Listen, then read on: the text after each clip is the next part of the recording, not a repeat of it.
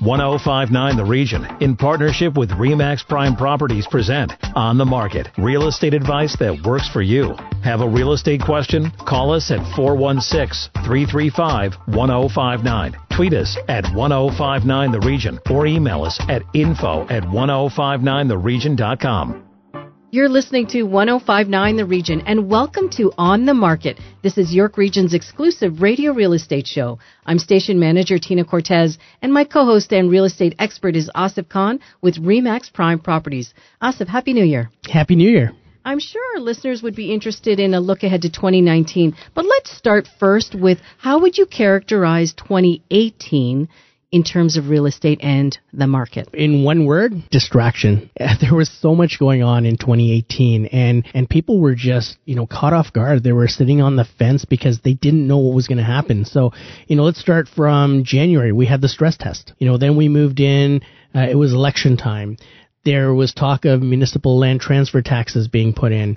There was interest rate hikes. So there was so much going on in 2018 that people's heads were spinning, not only as sellers, but as buyers. And you could feel that negative energy or almost like everything was on a holding pattern or a standstill because nothing happened from January till June. It wasn't until after the election that things started to settle down, consumer confidence started coming back, there was more certainty in the market, and that's when the market started to take off. So yeah, that's one word that you could sum it up with is distraction. Distraction. Now, you said that the market kind of took off in June. Was that too late to recover what was already, lost early in 2018? It sure was. I mean, if you look at the numbers, Toronto on average sells about 93 to 95,000 homes. When the numbers come out, we saw that the numbers were off significantly from, 2017 or 2016 levels. And that was because everyone was just waiting. We talked about in our last show when we were predicting 2019 that 2019 would start off kind of like 2009 did. It would be on fire. We've already seen that in the first few days. We've seen properties moving. And that's because there was so much pent-up demand. There was so much uncertainty that people were just waiting to see what happened. And now there's a new energy out there and people are ready to go. And, you've been in this business a long time.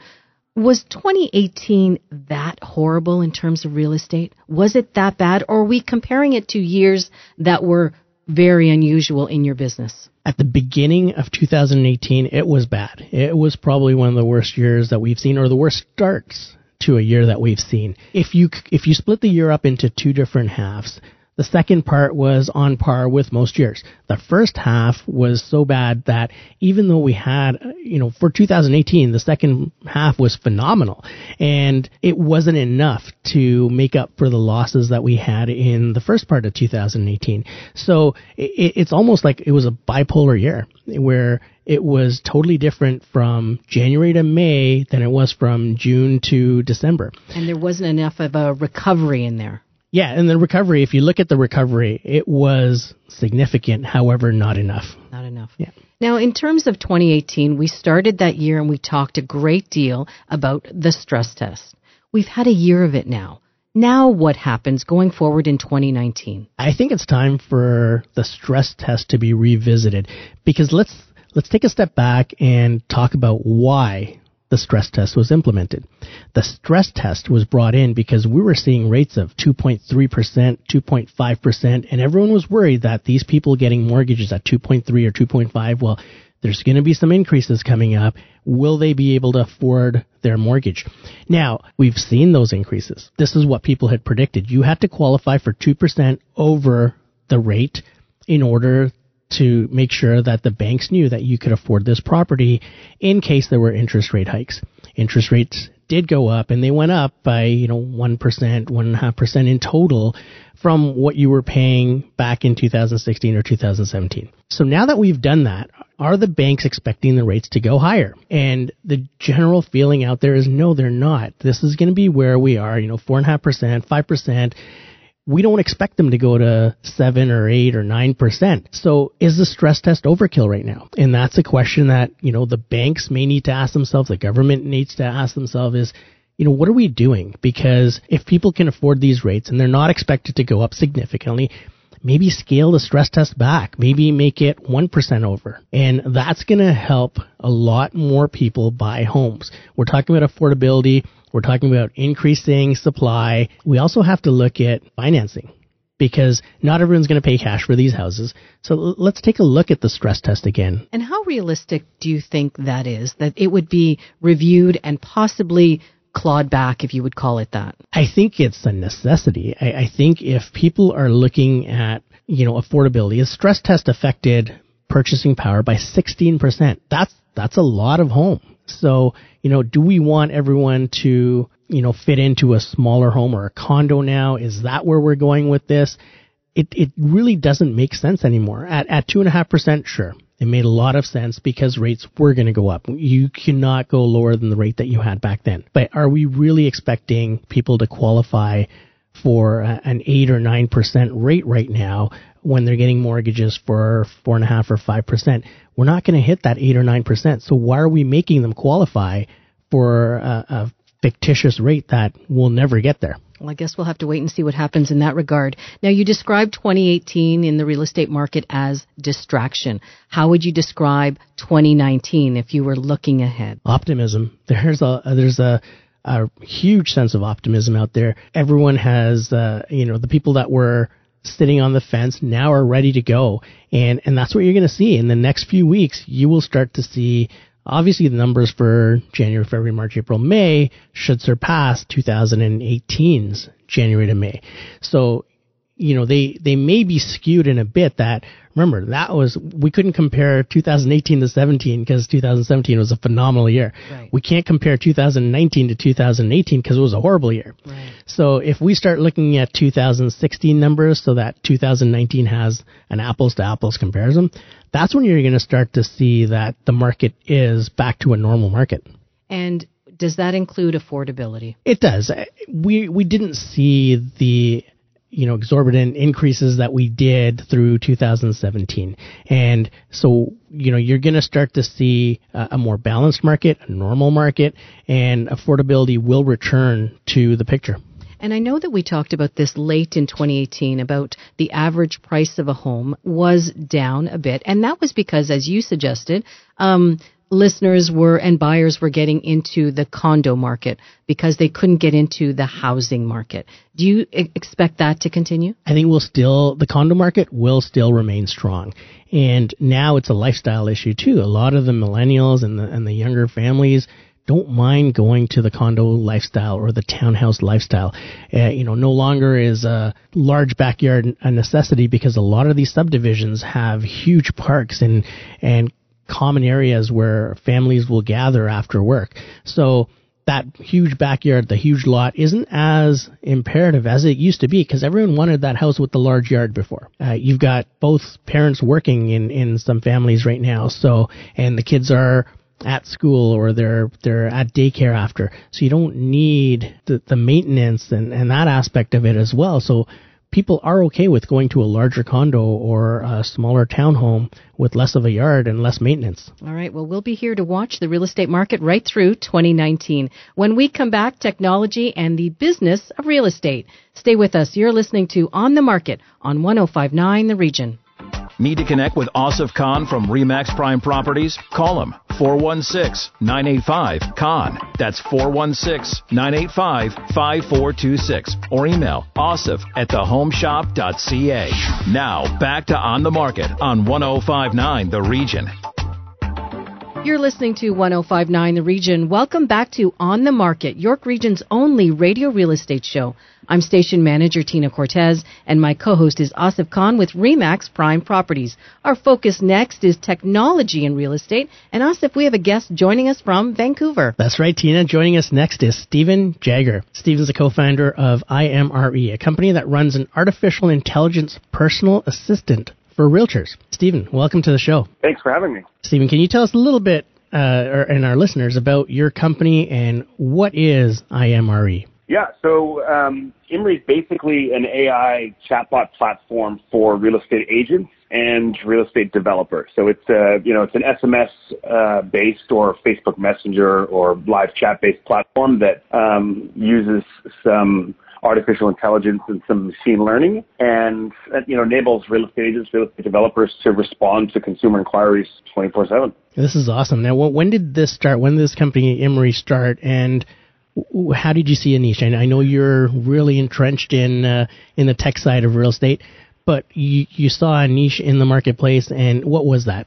Yeah, so my business partner, Mike Stevenson, and I have been building software companies for 18 years now, and we've been in the real estate software space before. We used to have a company called Ubitor that did realtor websites, and we had that company for about 10 years, and we learned a lot about what realtors do and what they're really great at and what we can assist with. And as technology has changed over the time, and we saw what chatbots were doing in other industries, we thought that there was an opportunity to, bring a chatbot platform into the real estate world to help realtors, do this. Realtors are generally quite busy. They're always running around, driving around. There's no real hours for a realtor. They don't work 9 to 5. But there's lots of times where consumers are messaging them, asking kind of those lower, not low end question, but early questions in the sales process around, pricing of a house. Can I see the floor plan? Can I see the feature sheet? Can I have a photo of the kitchen? Just all of those basic stuff. Sometimes those are really good, hot sort of leads. Many times they're just a tire kicker type consumer that's just asking a handful of questions and then they're on their way. And so what we wanted to do was, enable the realtor to be able to respond to those inquiries very quickly and accurately with a platform that does that for them 24 hours a day, but also to free up the realtor to be able to kind of do the higher level tasks, right? If a realtor is doing a listing presentation or in the middle of a negotiation for a buy or a sell, they probably shouldn't be taking their phone and taking a moment to stop and text some random consumer that's reached out. They should be focusing on that, that high-end negotiation or that task that they're working on. But that doesn't mean that those, inquiries should be left behind. And that's kind of where our platform is meant to be, is help answer those initial, 20, 30% of questions so that the realtor can step in later after the bot has handled and sort of firmed up a lead for them. And that's great. That's a great point because, being on the online lead generation part for our brokerage, we see a lot of leads come through at 1 a.m. and 4 a.m. and people that are on, they may have worked a night shift and they've just gotten back, or maybe they're working overnight and that's when they're on the computer. They don't need you to get back to them at 9:30 in the morning when you're working. They need instant gratification for their questions. So a system like this would really help realtors and the consumer as well. Yeah, I think every realtor conference I've ever been to, and I'm sure you're probably the same, is, whatever the speaker is that's up on stage is basically harping on the fact that realtors need to respond within 5 minutes. And it's probably not even 5 minutes anymore. It's faster than that. Otherwise, that consumer's moved on and gone somewhere else and found somebody else to talk to or found their information in a different way. And so it's so important to be able just to, do this stuff really, really quickly. And like you say, you get 24 hours a day. You guys are a good example. You're over in Toronto. You reached out to me. I'm here in Vancouver. I'm 3 hours behind. Like there's examples like that all day long of consumers in different time zones. That it's the normal work day for them, but it's super early or super late for the realtor. And this is where the chatbot can assist in those types of scenarios. And is there an actual live body attached to this chat box, or how does it work? No, there's not. The platform has been designed to be very smart about something very small. So we're not trying to be like Alexa or Amazon Siri. Other way around.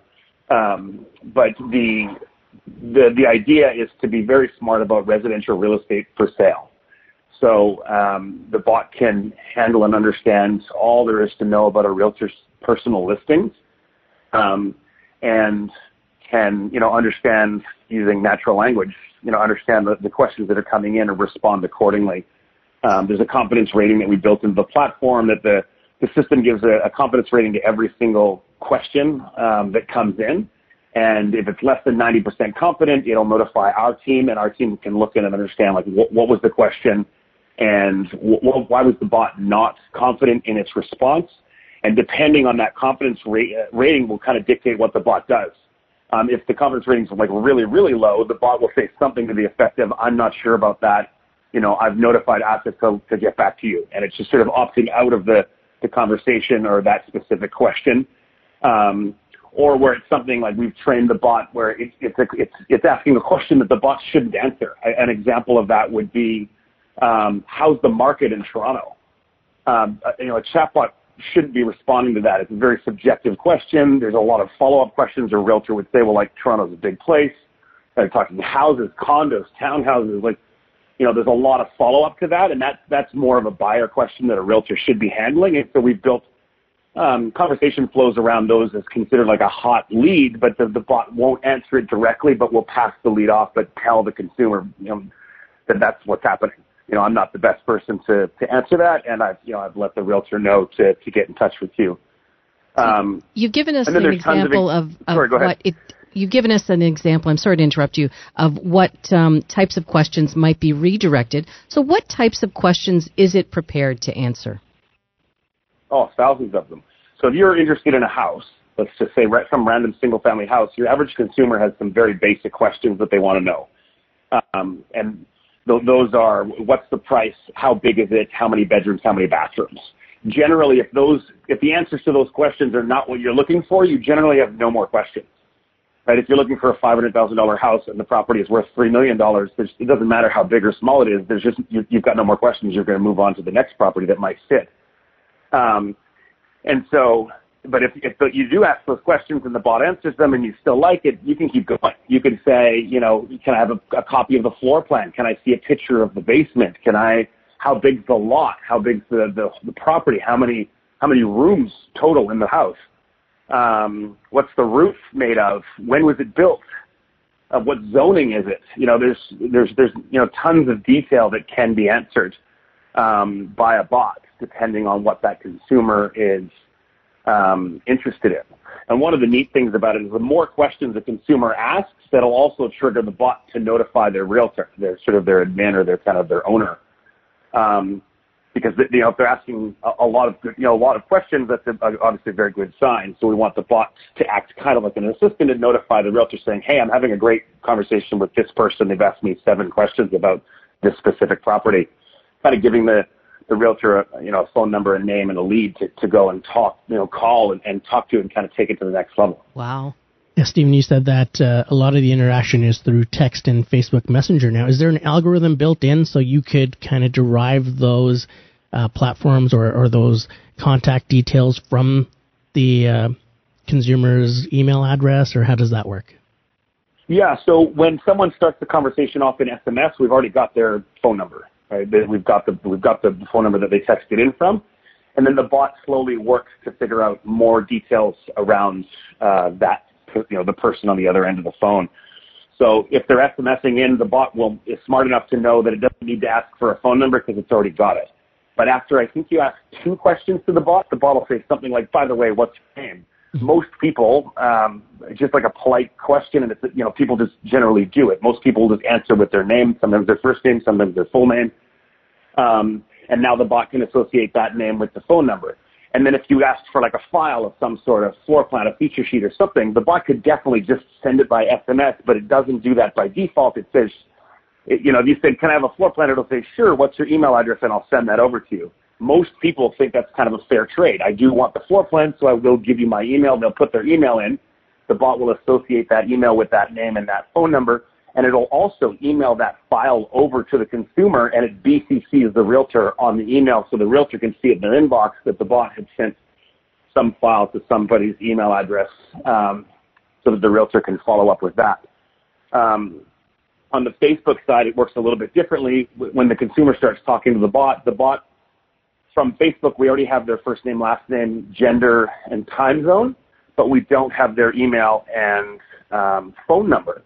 So if they start asking for files, it'll be the same thing with an email. But if they ask for a call back, the bot knows that they're talking through Facebook and they don't already have the phone number, so it will ask for a phone number so the realtor can respond.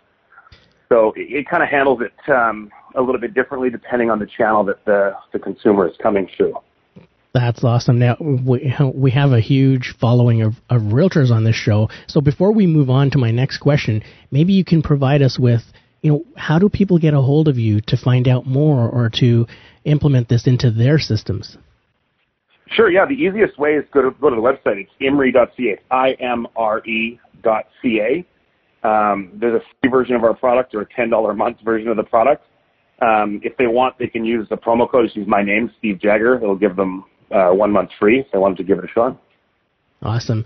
And, I'm not surprised by the technology because, I was one of the first ones to jump on Uber when you had those websites back in 2010 or so.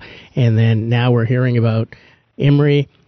But there's also one more thing that you've developed, and it's really piqued my interest. And, I want to see how that's going. And that's the joint buyer program for people to get into the market, such as Vancouver and maybe even Toronto. But IMBY, can you tell us about that? Yeah, so this company's called IMBY, and if you want to go to imbyx.com, imbyx.com, it's basically a micro-investing platform. We wanted to figure out a way to be able to help people get involved in the real estate as an asset class. Most people, you're either 100% into the market or you're 100% out. There's kind of very little wiggle room for, finding other ways to be invested in real estate. And in cities like Vancouver and Toronto, those people that are 100% in are generally more than 100%. Like they're all in to the point that they're stretching to be into the market. And the idea behind IMBY was to build a platform to allow micro investments into specific real estate addresses. So you can buy into a very specific property. So the first property that was on the platform is a single-family house on Trout Lake here in Vancouver. There's 287 investors in that property. It was sold for $1.638 million. And of those 287 people, I think 37% or 38% of them are between the ages of 19 and 35. So there's it's those people, that age group, that's generally in these markets like Vancouver and Toronto that are kind of locked out of it. And so what we wanted to do is provide a way for people to be able to get into it. That's awesome, because one of the questions I get most often from parents is, Asif, what are my kids going to buy when they're older? And, parents could probably invest for their kids right now into some properties, such as the ones that IMBY provides, and they can eventually, maybe cash out of those when they're 18 or 19 or 20 and be able to purchase their own property. Yeah, that's the idea, is that, that you can put your money to work in the real estate asset class. And the way the technology works is you can do it for as little as $1. And so that's, obviously putting $1 in is not the most effective way to, invest in real estate. But the point is that there's no barrier to entry. You can do, $50, $500, $3,000, that kind of stuff. It's sort of, there's no rules or no restrictions on what a person can, the amount that they can invest. That's great news, Stephen. Thank you so much for, taking the initiative and two great initiatives to help make real estate more consumer friendly. Yeah, no problem. They're very, very different businesses, but it's exciting times for sure. Stephen, thank you for joining us on the show. No problem. Thanks for having me. When we come back, we get to your real estate questions. And just a reminder, if you missed any part of our show, go to 1059theregion.com and click on the Market. You're listening to 1059 The Region. Stay with us. Need to connect with Asif Khan from REMAX Prime Properties? Call him, 416-985-KHAN. That's 416-985-5426. Or email asif@thehomeshop.ca. Now, back to On the Market on 1059 The Region. Welcome back to On the Market, York Region's exclusive radio real estate show on 1059 The Region. I'm station manager Tina Cortez, and my co-host is Asif Khan with REMAX Prime Properties. Time now for our listener questions, our first ones of 2019. Ready, set, Asif? Ready. Okay, the first one comes from Wayne in Markham. He wants to know how and who comes up with the selling price of a home. Great question, and sometimes we don't even know. But no, what it is it's a combination of market statistics and what the seller has put into the home. So there's some calculations that are done to say this is what the market has shown as being the market price of this home. These are the upgrades that you've done, or at some point there's upgrades that haven't been done and have to be deducted from the market price.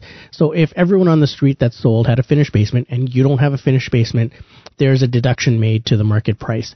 If nobody had a finished basement, it's a newer area, but you had a professionally finished basement, then you add to the market price. So there's a lot of calculations that need to be done to determine the actual price of that home. And that's why when you're looking at market values on the internet, they're not accurate. You need someone to actually physically go in and assess everything that's been done to that home or not been done to that home and come up with a price. Okay. Wayne has part two of his question, and he says, is the price negotiable? I would suggest it is, isn't it? It is. I mean, it really depends, again, on what it's priced at. Some people will price it a little bit lower and expect to get multiple offers. Some people will price it right at market value. Those are the ones that typically sell the fastest, or the ones that are priced at market value. When people are trying to get a higher value, it usually sits a long time because the consumers are very savvy. There's a lot of information available to them, and they know what they can do and not do to those homes to make them their home. So you want to make sure that a home is priced properly as a seller, and at the same time, you want to go in armed with all the comparables if you're a buyer, and that's the realtor's responsibility, is to give you accurate comparables and recommend an offer price for that property. All right, our next question comes from Emma in Richmond Hill. She wants to know, how much money should she budget in closing costs? Again, great question, Emma. It depends on if you're a first-time buyer or if you're not, because you're going to get some rebates from land transfer tax and such. So, in general, if you budgeted about 1.5% to 2.5%, that should cover everything and give you a little bit extra just in case. Now, you're going to have land transfer tax, legal fees. You may have utility deposits if you're a first-time buyer and you haven't had utility accounts before. But there's not much more than that. If you're buying a new build, you might have to budget a little bit more because of development charges that may or may not be capped. So if you're purchasing a new condo or a brand new home, you may need to budget a little bit more. Again, we can kind of go through your purchase and sale agreement and where you're buying and what you're buying and be able to give you a better idea on that. Good question, Emma. Last question is from Lucas in King City. He is currently clearing the clutter in his home to sell, but wants to know how early in this new year can he list his home? Should he wait for the warmer weather of spring? So this year is going to be reminiscent of 2009, that, kind of what we've heard over the last few weeks when we've been predicting 2019.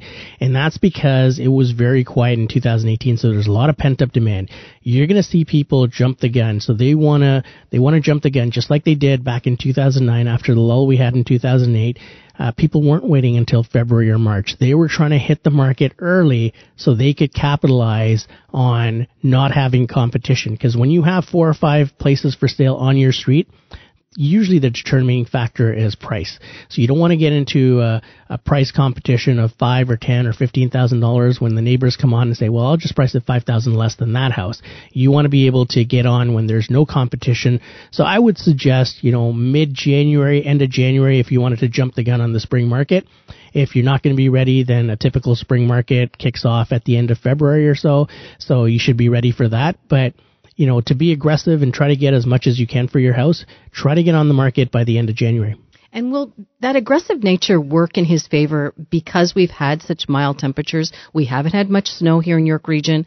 Do you think that works in a seller's favor? It does, because the buyers are out there, and you want to be able to see when you have buyers coming out, even if it's snowing and they have to put on their boots and their coats and their jackets and their caps. They're serious to be able to do that. In the springtime, you get a lot of tire kickers. You have a lot more competition, so the buyers have a lot more choice, and they can kind of dictate the terms. When you're the only one on the market and people are out there and they're serious, you're dictating those terms. Some really strong questions this week to kick off the new year. Great questions. All right, that's our show for this week. Remember, if you need to connect with Asif Khan or if you missed any part of On the Market, go to our website, 1059theregion.com. Thanks for listening. Need to connect with Asif Khan from REMAX Prime Properties? Call him, 416-985-KHAN. That's 416-985-5426. Or email asif@thehomeshop.ca.